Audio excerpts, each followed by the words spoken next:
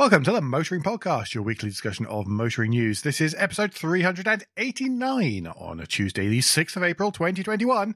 Hello, I'm Alan. Hello, I'm Andrew. And in this short working week, we'll be discussing how stats really do need context, unless you're after the clicks. We break out a new segment with our usual fanfare and drama, and we find out how Toyota has given the WHO a shot in the arm. We go straight into new news, and it is the start of the month, so that can only mean one thing. What is that, Alan? I get to read out some lists. Yay! Yay.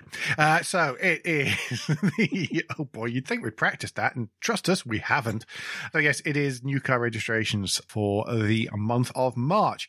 Now, given the fact we've been mostly sort of pretty much able to generally go about our business and to do things online and to sort of collect things and drop things off, then unsurprisingly, new car registrations are up on last year, where they got 3 weeks into the month, into a 5-week month, I think it was, and then everybody had to stay home and get very lonely and cold and bored and weren't allowed to buy or sell anything like cars. No, because Amazon didn't do cars last year. Amazon didn't do cars. I get this time last year, I was still trying to keep down my number of Amazon deliveries as well. Yeah. Yeah, that fell by the wayside. But we're going to start seeing this for the next few months, if not in fits and starts. So there's going to be a whole bunch of, oh, look at all the numbers are up. And then there's going to be a few months where they're not going to be up quite as much. And then again, it's going to come around in the second cycle. Yep. So lots of jumping up and down. Look, the recovery is here upon us is rubbish, quite frankly. So try not to give too much weight to the many, many voices who are squealing that kind of silliness. Anyhow, compared to the part month that it took last year, there were 11.5% more passenger cars registered to 283,964.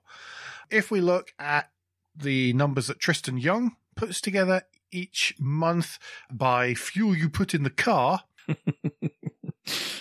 I love how he's got that as the title. Technical term. I love it. Yes, it is. March new car registrations by fuel you put in the car is what it says here. If it's petrol that you mostly put in your car, then there are 5.27% more registered. If it's diesel that you mostly put in your car, then you're down 1.86%. Battery electric vehicles are up 88.16%, and plug-in hybrid electric vehicles are up 152.18%, giving the overall total of up 11.5%. That, of course, goes through and it splits out a mild hybrid into whether it's a diesel mild hybrid or a petrol mild hybrid as well, which is mostly what that's doing. Top 10, if I scroll a little further, the top 10, the best registered number 10 is the Mini 4,883. 3 ahead of that is the Ford Puma at 4,886. In at number 8 is the Take a Drink Everyone Toyota Yaris 4,910. The Volkswagen Golf comes in at 7. BMW 3 Series at 6. The Nissan Qashqai in at 5th at 6,583 is quite a jump between 6th and 5th there. Is the new Qashqai out, or is that still the old one being moved on? I can't remember. I have not seen any tests of the new Qashqai, so I imagine it's the old one being moved on to fleets. Yeah, okay, that makes sense. Hello, Motability. And stuff like that. So I'd imagine that's where it is. In at 4 is the Tesla Model 3, only 2 ahead of the Qashqai. In at 3rd is the Mercedes-Benz A-Class. 2nd, the Ford Fiesta, 7,406. Leaving at number 1 with a small drum roll, please, the rather handsome Vauxhall Corsa at 7,927. Well done, Corsa. Year to date, by the way, Corsa is leading the Fiesta. The top 3 are Corsa, Fiesta, and Qashqai, 12,400, 11,600, and 10,700. So those two are ahead of the rest of the field, but the Fiesta's in second place. Mm-hmm. I forgot to say the fleet private and business breakdown. Private down 4%, fleet up 28%, business up 18.6%. Business has been down an awful lot right through the whole year, so the whole previous 12 months, I think is what I'm trying to say. Yeah. Spreadsheet of Doom. For the delight of the viewers at home, we shall turn on the Magic Board, which is my latest toy, so you can play along at home as well, viewers. Less doomy as well. It is. There's a lot of green out there. There is a lot of green. I will go through with the people who did less well, and you can bring us back and uplift us with those who had better months. All righty, on you go then. So Alfa Romeo were down nearly 39%, Dacia down 28.6%, DS down 20%, Fiat had a bad month, down nearly 30%, Honda having another poor month, 34%. Have you seen, by the way, sorry, I shall just add a small layer of gloom on top of your doom, that Honda for the year down 53%. Yeah. Registration-wise. Even Mitsubishi are only down 52%. Yeah, I don't see how Honda turned that round, really, to be honest, at the moment. I think they make and try and sell some cars that people want. Yeah. Jaguar down 19%, Mitsubishi down 38%. SsangYong, that's a bit of a surprise because they've been doing okay, but down 30%, and Suzuki down 15%. So, Alan, take us from the bottom to the top. SsangYong might be an interesting one because they sort of went bankrupt. Oh, of course they Korea. did, didn't they? Yeah. So I don't know if there will have been supply issues. Yeah, of course. So I suspect that might be something to do with. They're down 45% year on year as well. So they're the sort of next worst after, or not quite. Fiat down 47, but yeah, they're one of the sort of top 5 that have dropped over the course of last year. Brightening it all up, I shall start at the bottom and work up because it's so much harder to read stuff that way. Other imports naturally up 30% because Tesla, frankly, making up 4/5 of that anyway. Volvo up 45, Vauxhall up 27, see also Corsa. Subaru up 43%. Smart up 84%, again, helped by small volumes for both of those. Mm-hmm. Polestar up an infinite number, obviously, but 335 registered. Yep. Peugeot up 54%.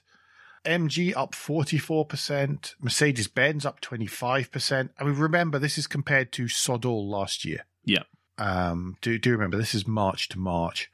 Land Rover up 21%, Jeep up 49%, Hyundai up 24%. They needed, to be fair, sorry to cut you off, but Hyundai needed a good month. They were in a bit of a rut with some poor months. Yeah, overall, they're only down 2.4% year on year by this point. Oh, that's good. Yes, but you're absolutely right. Ford up 17%, Citroen up 52%, BMW up almost 20%, Audi up 16%, Alpine up 42%, again, tiny numbers helping, and Abarth up 49%. So there's quite a lot of ups. It's a surprising number of still downs. A Kia, for example, down 13%, still surprises me. But lots of sitting stable. But again, the showrooms aren't open. It's not possible for people to go in and look yet. And I think that possibly some of the more frivolous purchases type cars possibly still suffering a little bit whilst people try to work out what the heck is happening and if they're going to be able to enjoy new things. Yeah. I'm thinking MX-5 just there, by the way, as to whether or not you want to, you know, it's going to be possible to go out and enjoy the sunshine this year. Fingers crossed, though. Sorry, I just had to take a drink then. Right, I'll take us on to the next item. And that is the news that Caterham has actually been acquired. This was announced today. Has been acquired by the Japanese retail group VT Holdings. So this takes Caterham out of British ownership for the first time in its history, which is 48 years. I thought it was older than that, but 48 years. No, before then it was a Lotus, you see. Of course. So the 7 has been around for longer, yes. but it was a Lotus first. That'll be why I thought it was longer. Okay, thank you. But VT Holdings is the Japanese importer of the Caterham, as well as a couple of other brands, including Lotus and Royal Enfield. Yes. Okay. Well, they still make them in India. Of course. I believe. Right. A suicide gimp will correct me, I'm sure. But no, as far as I'm aware, Royal Enfield's still made in India. Okay. But VT Holdings have been doing that for Caterham since 2009, and they apparently sell more than 120 cars per year in the region. They've got something like 200 plus dealerships across Japan. Plus, they've got what the Autocar article describes as active investments in South Africa, Spain, and Thailand, whatever that means. It's a bit euphemistic. Yes, quite. But the CEO... Yeah, he's an interesting character because he's done 25 years of motorsport. So it's Kazuho Takahashi, and I'm very apologetic if I have completely butchered that. But he's done a lot of top-class racing, including the Suzuka 1000 kilometers and the 24-hour Le Mans, those sort of things. He has said that they are going to keep the 7 going, and they want to develop it to meet whatever the legislative challenges that lie ahead, to quote him. But they don't know what else it means with the fact that manufacturers are being actively pushed to electrification, what that means to the brand and their future development of cars. I think for Caterham, it's not so bad because just because road cars won't necessarily... I mean, think of the horse. There you go. Think of the horse. People have moved from using horses for their, traveling around lots to using horses at the weekend to go out and get in the way of other people as a leisure thing. And no brand, I think, is much stronger than Caterham when it comes to car as leisure device and car for going on tracks and stuff like that. So I actually think that Caterham, for example, are in a much stronger position than many of these sort of mid-range bland manufacturers, so to speak, bland brands, and to actually continue about the level they are at the minute in the future. I think if they approach it well, they can exploit it massively. They really can. You're quite right there. Morgan is another brand that leaps to mind that could exploit the whole leisure thing, but some of their vehicles are significantly more expensive than that. So that's quite a... But I think it can be done. I think if you're clever and you start now, you can get ahead of the game. And Caterham as well. Remember that it falls under slightly different rules too, because you can buy stuff as a kid. Yeah, so it has. I mean, that's partly how it all started, really, wasn't it? It was Colin Chapman exploiting some of the rules for kits. So yeah, and that brings all sorts of joys, including different type approval. Yep. He said, linking beautifully into the next story, which is about type approval. I'd love it if that was a coincidence, but I did actually try it that time. There is a deadline for type approval, he says, for the third time in 90 seconds. In this time, it's around cybersecurity. The deadline's 2022, and these rules mean that manufacturers are going to have to brush up the security of their vehicles, not just from a physical point of view, but also from a software point of view, and just some of the other ways that it is possible already, and it probably will be possible in the future, to exploit cars. So the idea is that a vehicle, in order to get type approved, a vehicle will have to have a cybersecurity management system, which it isn't just it. I likened it to a firewall earlier on. Andrew, is that about right? I think that's pretty close for the purposes of this. Yes. Yes, actually there's some kind of protection, but not just that the manufacturer will have to maintain the security of the vehicle's electronics from point of purchase until forever, isn't it? The life of the vehicle on the road. Yes. Sorry, what it's saying in the Autocar, to quote the Autocar article, obliged to do this for the vehicle's entire lifespan. Mm-hmm. Actually, the regulation, which is called Regulation 155, came into force in January. It won't be a condition of type approval on new models in the UK or the EU until 6th of July next year, 2022. And all newly registered vehicles will have to comply by the 7th of July 2024. So there's just over 3 years to make sure that everything new coming on market complies to that. And that can include, and the way that this can be maintained can be over-the-air updates. It may have to be physical into a USB slot, something like that as well. Be interesting to see what happens here. This one's been one that's been under the radar for quite a long time. Yeah. Plus, the nature of what it's discussing is not normally what car people chat about. but we have to now because of the amount of connectivity in cars now, let alone moving forward in what's being suggested, proposed, explored. This is absolutely vital. Absolutely vital. It really is. And, you know, we've been talking about this kind of stuff for a long time, ever since that sort of first widely publicized hack of FCA cars over the air, where it was simply a case of knowing the IP address. Yes. And exploiting that way. So these kind of things are going to be, it is really, really important, especially as things become more connected.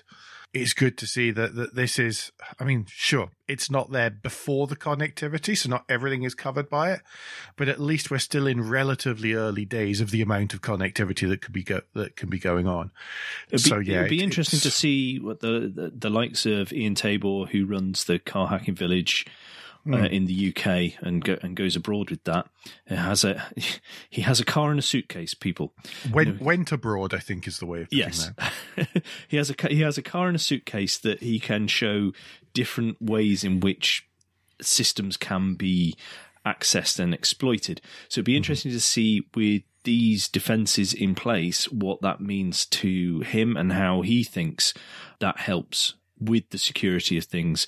And also another friend of the show, Ken Tyndall, as he's actively working on devices to help protect CAN bus and stuff like that, where they are still exploitable by somebody plugging something in if they can get access to that. It would be interesting to see what this means to his work as well. I hope this is a step, because I don't know enough about it. I just hope this is a significant step of protection and isn't just a lot of words and seemingly to be good, but isn't in reality. Yeah, I think we'll be talking about this again before very long. Yes. This will not be the last we've heard of this. No, not at all. Not at all. Can you imagine? I've just had this image, and it comes back to something that we were discussing before we started the show. But can you imagine if on the list is, you have to choose your antivirus when you're optioning up your car? Well, I really do. Oh no, that's terrible. For some people, what the operating system is to some people that will dictate which cars they go for. Oh yeah, it does. Sorry, it does. It would do for me. So I think it's very brave of some manufacturers to have really thrown their lot in with some brands like they have very vocally. Yeah, absolutely. Absolutely. I mean, you're being very polite, not mentioning Volvo, for example, and the heavily Android-based operating system that runs them, and I don't know, the Fiat Hey Google being a particular one that we were discussing just before. The Hey Google special edition of Fiat. I'm not kidding. It exists. Yes, it is apparently a thing. Everyone. Yeah. Yeah. If we have to know, you have to know. Yeah. We were saying we look forward to the Audi A4 LinkedIn. Yes. The Mini Cooper Instagram special edition. Yeah. Well, talking of Google, I'm going to move us on to the next article before we get into trouble. We're already in trouble, I think, on this one. And that is the news that Google Maps is going to start suggesting routing based on lower fuel consumption for cars. Yeah.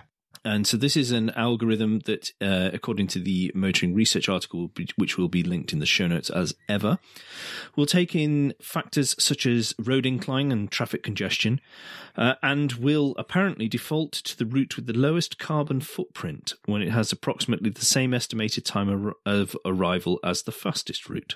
So I have a thing about this. Well, my initial reaction when reading this was, so what?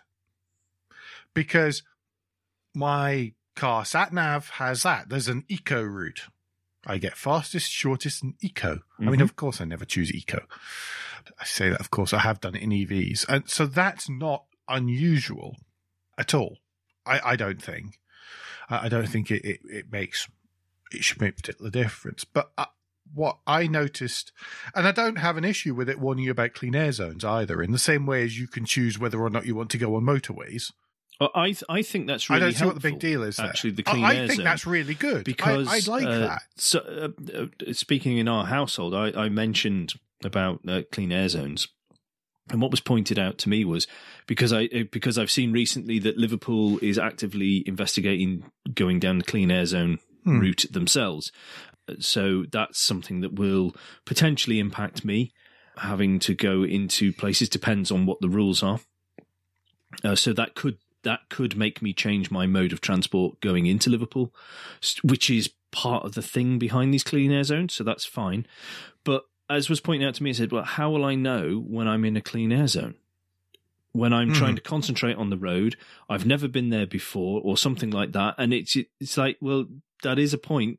A lot of, as London people have found out, a lot of times you find out is a couple of weeks later when you get a letter saying there's a fine because you entered our zone. Yeah, happened to my cousin with the congestion zone. You know, one block in, one block long, and got the penalty notice and he said, I didn't even realize I was in the congestion zone. I just paid it. You know, That's true. The other good thing about being able to tell at the start is that then it can start routing you earlier in your journey to avoid it. So it might be that if you take a generally just wider berth around the clean air zone, that might be quicker than driving up to the clean air zone, skirting round it with everyone else, and then going off.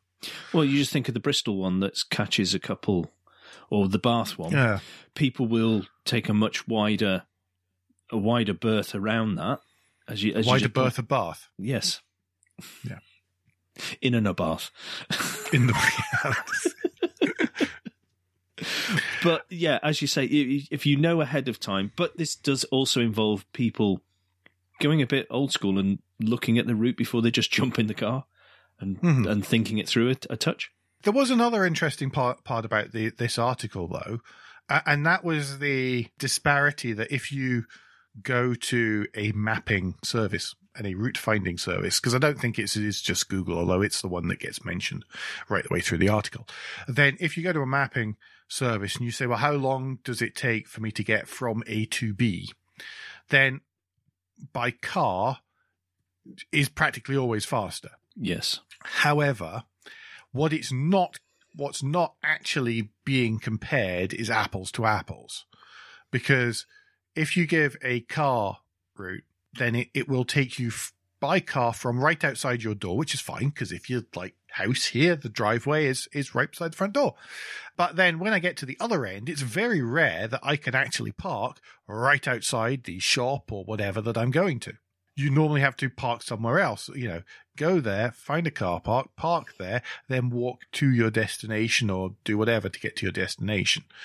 Whereas if you choose train or bus or anything, then it will include the time it takes for me to walk or whatever from here to the station, which is 25 minutes away, and then get the train to London. And then once I get to London, then I have to get the underground or whatever to the appropriate part of London.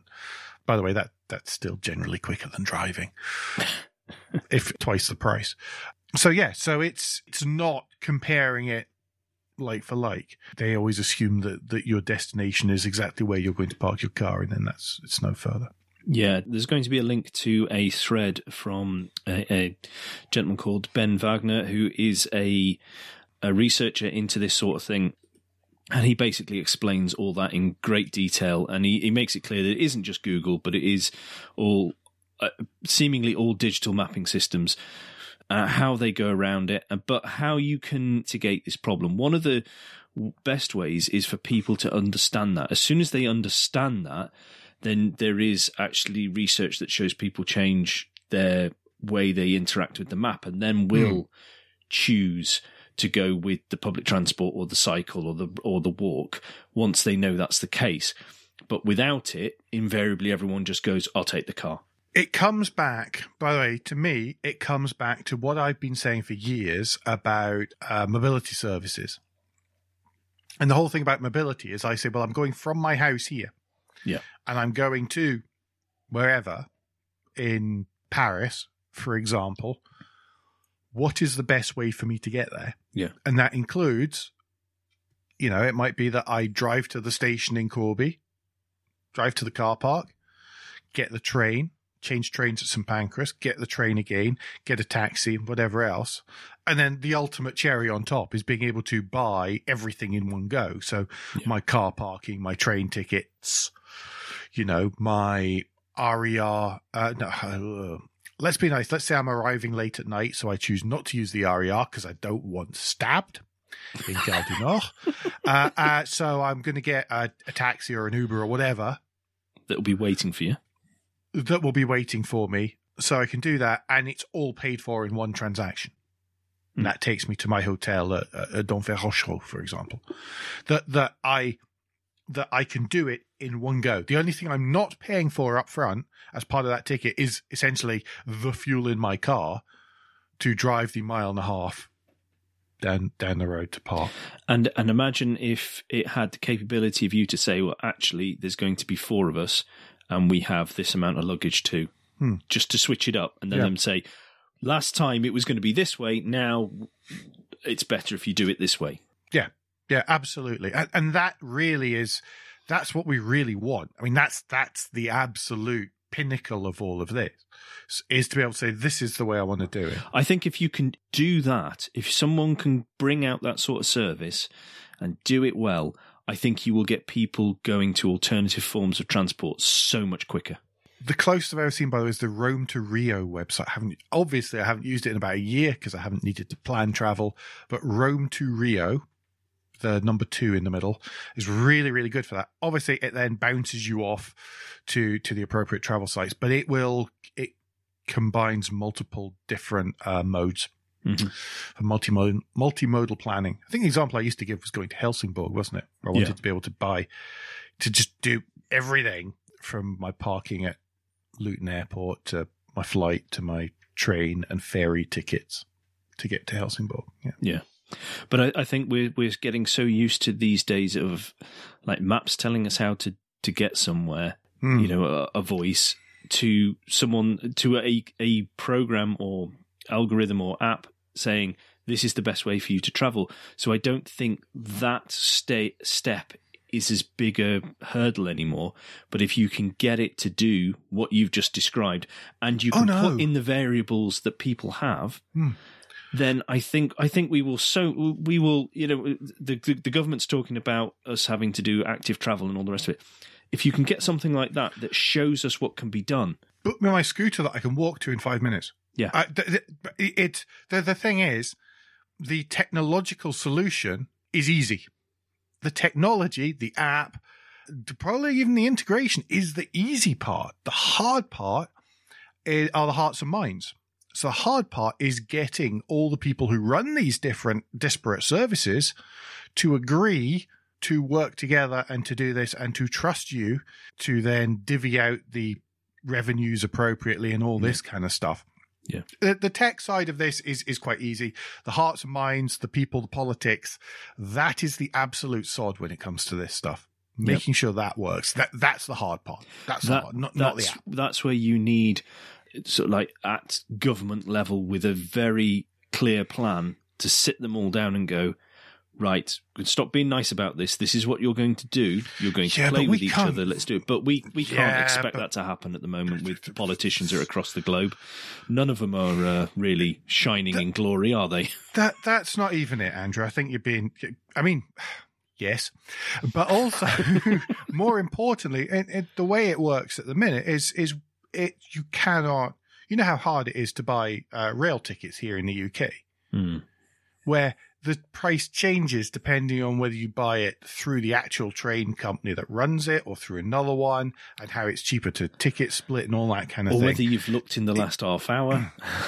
Yeah. It's hang on. Has somebody just has somebody just sacrificed a virgin in the foyer of the train company? Congratulations! It's 20% cheaper. Yeah. It's and there's so many variables that are out with your control so much of the time that to be able to just say, look, I want to go from here to there, bang, do it.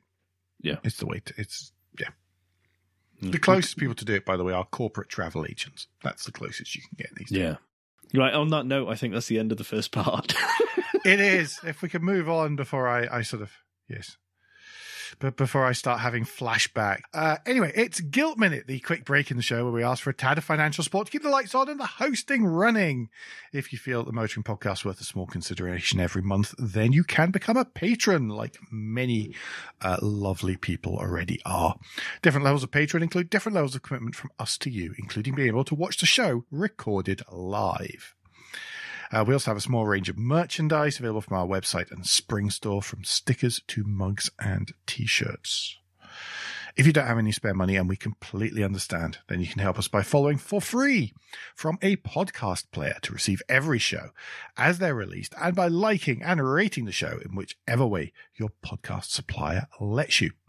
If you've done all that, and many of you do, then thank you very, very much. The last thing you can do is something that I've seen quite a lot of people doing on Twitter recently, so that's double thumbs up and a friendly hug for doing that, and that's recommending us to your friends or to colleagues or to people randomly looking for podcasts on the internet. Yes, thank you for that.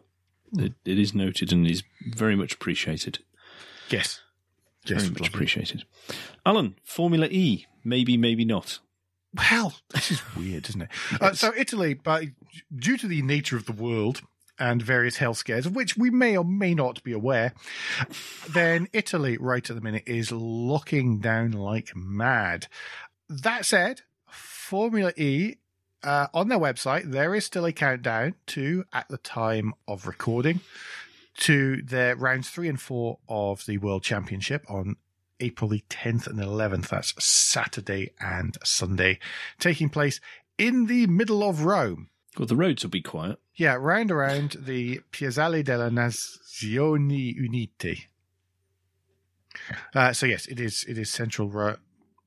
I've just realised what that is. It's the United Nations. But yes, Central Rome, street circuit. It all seems a little bit, I don't know, it just seems a bit weird. I'm very surprised that this is still going ahead right at the very second. But there'll be a link, as always, to all the ways to watch and everything else you need to know on the Formula E website in our show notes at motoringpodcast.com.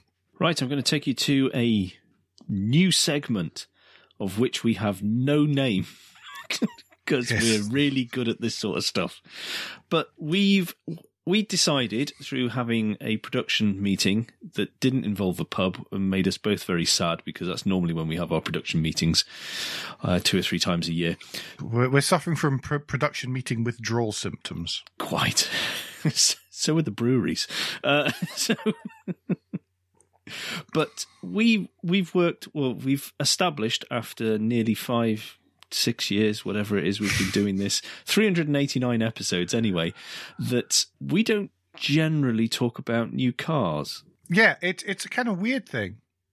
But in the new shows, we've always sort of steered clear of cars, and we've kept the cars for the special editions. And we thought, you know what?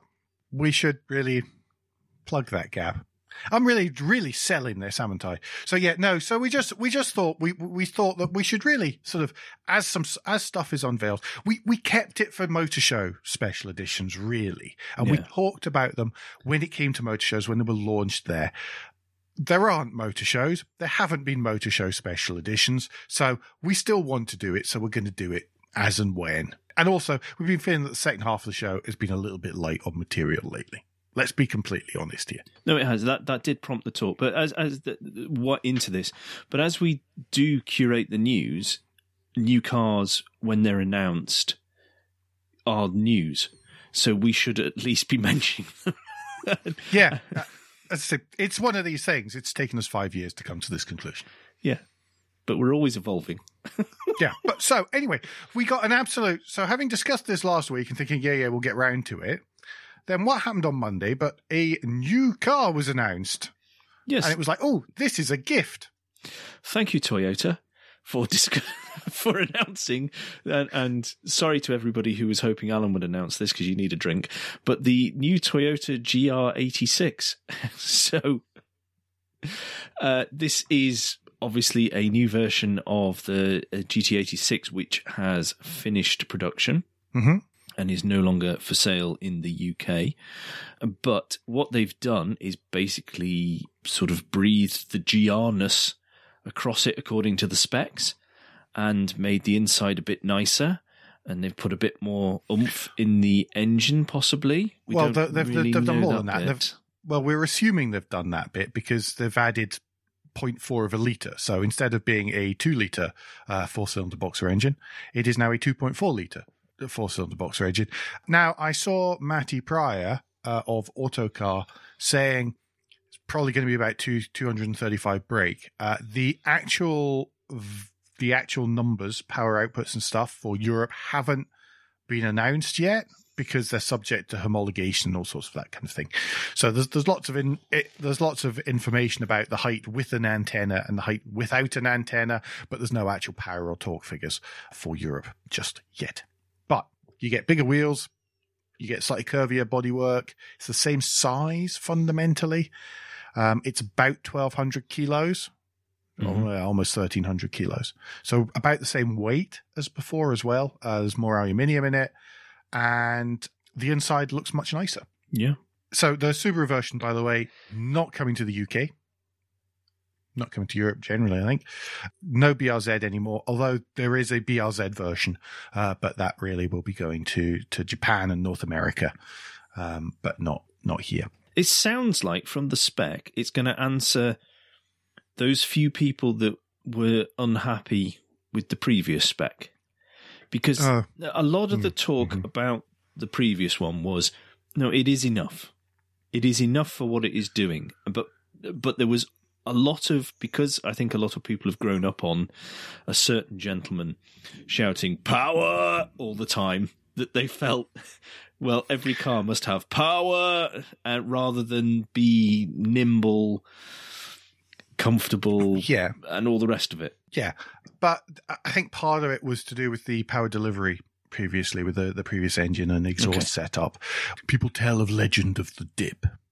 So there was a significant dip in power and torque. It was not very linear, and hopefully that's what really needed sorted out. I was speaking to a friend about this today because I thought I shall ask the opinions of a third party. So despite the fact that he sells Jaguars and Land Rovers, I'll forgive him that. But he was saying it's very Toyota, really. He said, because you've got the GR Yaris, right? Which has 1.6 litre 3-cylinder engine, putting out 230 brake horsepower. You have a 2.4 litre 4-cylinder engine, putting out about 230 brake horsepower. So, it's like, what? So yeah, I thought that was quite a good observation, to be perfectly honest. Oh no, he might hear that. No. Ooh. Just a quick question though, and do you think Toyota are making some of the more exciting cars for the average Joe out of anybody out there at the moment? I'm hugely biased, really. I know you are, but try not to be for a moment if you can help it. I think that Toyota have the freedom to do it. So they have a couple of things. So they've got a person at the top whose name is pretty much above the door, give or take some spelling, who is there and says, no, we're going to do this. Or at least gives the impression of being there. They have embraced his statement of no more boring cars. Boring cars. The thing is, they've also got a range of vehicles that have very low CO2 emissions relative to others. They started embracing new technologies 20 years ago, 20 odd years ago, with the first generation Prius, and they haven't given up on it. They've refined it and refined it and refined the socks off it. So if you drive a new RAV4 or you drive a new Corolla or something, it's barely the same, but it's because it's been refined and refined and refined. So they've got ranges and they're doing that whilst at the same time as making cars profitably. So they're making these low emission cars, so they're not getting slammed with fines or anything like that, or any issues with being slammed for being not as clean as they say they are, although I understand there will still be people who say that, because it's not plug. So they're doing that. They're avoiding fines. They're avoiding all that kind of stuff. They're making lots of money whilst they're doing that. And they're going, you know what? We've got some leeway here to play with stuff. So we actually can use that, and we can still make really, really cool, fun cars for the people who really like really cool, fun cars, because they're not going to sell in massive, massive numbers. They're going to keep our fleet CO2, we're going to be within fleet CO2 regulations, and they will lift the rest of the brand. Mm-hmm. And that's what's happening. Is that a car on paper that interests you now? Yes. Okay. It interests me more than the previous one. Mm-hmm. The big problem for Toyota is all the people, it's the old one. It's a problem the GT86 had, I think I've said this before, is that it's one of those cars that people want to buy secondhand. They don't want to buy it new. Yeah. The people who are in the right demographic for it can't necessarily afford it new. So they go, oh, it's really good, but it's far too expensive for me. I am actually really quite interested in this. Usual reasons. I'm good for hot Yaris at the minute. I think it's fair to say that. Well, I was going to say, if it's exciting enough to drive, it does seem like quite a Alan car. Mm-hmm. Anyway, take us to lunchtime read, because this new quick segment has... This new quick segment has gone on far, far longer than it was meant to be. But I wanted to ask, because I was interested about the way that Toyota seems to have gone about things in the last few years. Yeah, and that's just my opinion, by the way. Yeah. And everybody knows that you have a certain leaning towards it, but even so, I think you've explained it in quite a balanced way. Yeah. We've just extended the thing we said was too long already. We're very good at this. Yeah. This needs refinement. Anyway, lunchtime read it's actually a lunchtime multimedia extravaganza this week. It's a fantastic piece by Peter Holderith on The Drive. And it's all about Big Red, Ford's 1964 originally, gas turbine powered articulated lorry. And it is so cool. It looks amazing. This is a big read about Big Red. And I would also recommend that you watch the YouTube video that's embedded in the story, especially the first one.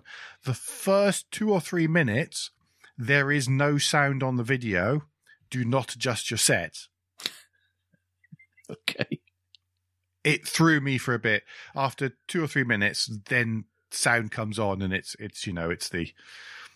the American equivalent of the awfully well spoken promotional person speaking over the top of it and giving a tour of the inside of the cab and stuff, with its television for the passenger and its oven and its drinks dispensers and all the sort of cool stuff that goes on that's inside it too. But this is a story of a truck that went missing for a long, long time, a few decades, and they've kind of managed to track down the very secretive owner of it, who it seems has refurbished it over a long, long time and fitted a slightly different engine, because the original one was just knackered.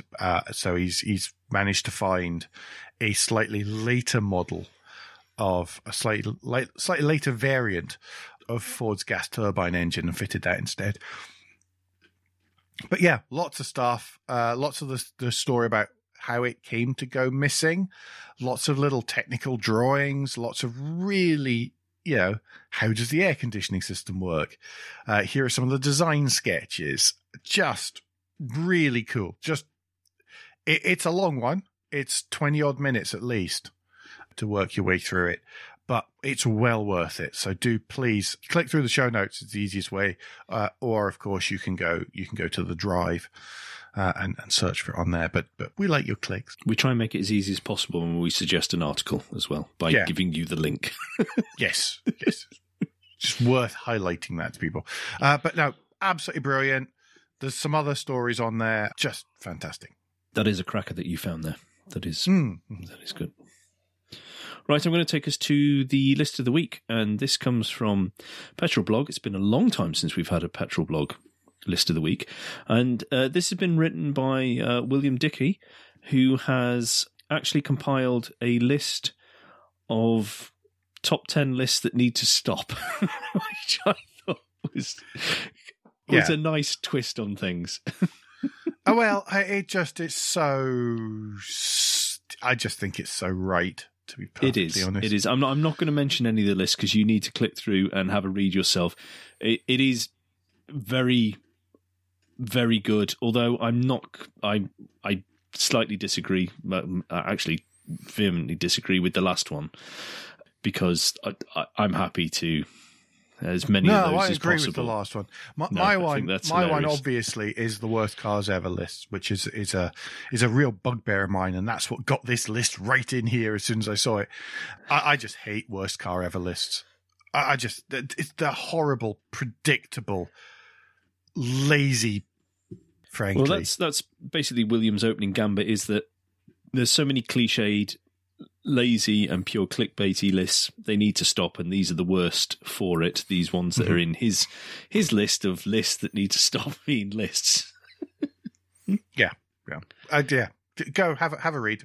Go have a read and agree with it. Please agree with it, and stop clicking on lists like that when they appear on site. Yeah, because that's my way. Is I vote with my mouse. Yes, that's the only way people will change, is if they don't get the clicks. Except for us, because we're so bloody minded that we just keep going. Click for us, please. Click for us. Right, take us to the unfinally. In what seems to have been, actually, which turns out to have been quite a Toyota Fest second half. Sorry, everyone. That was not intentional.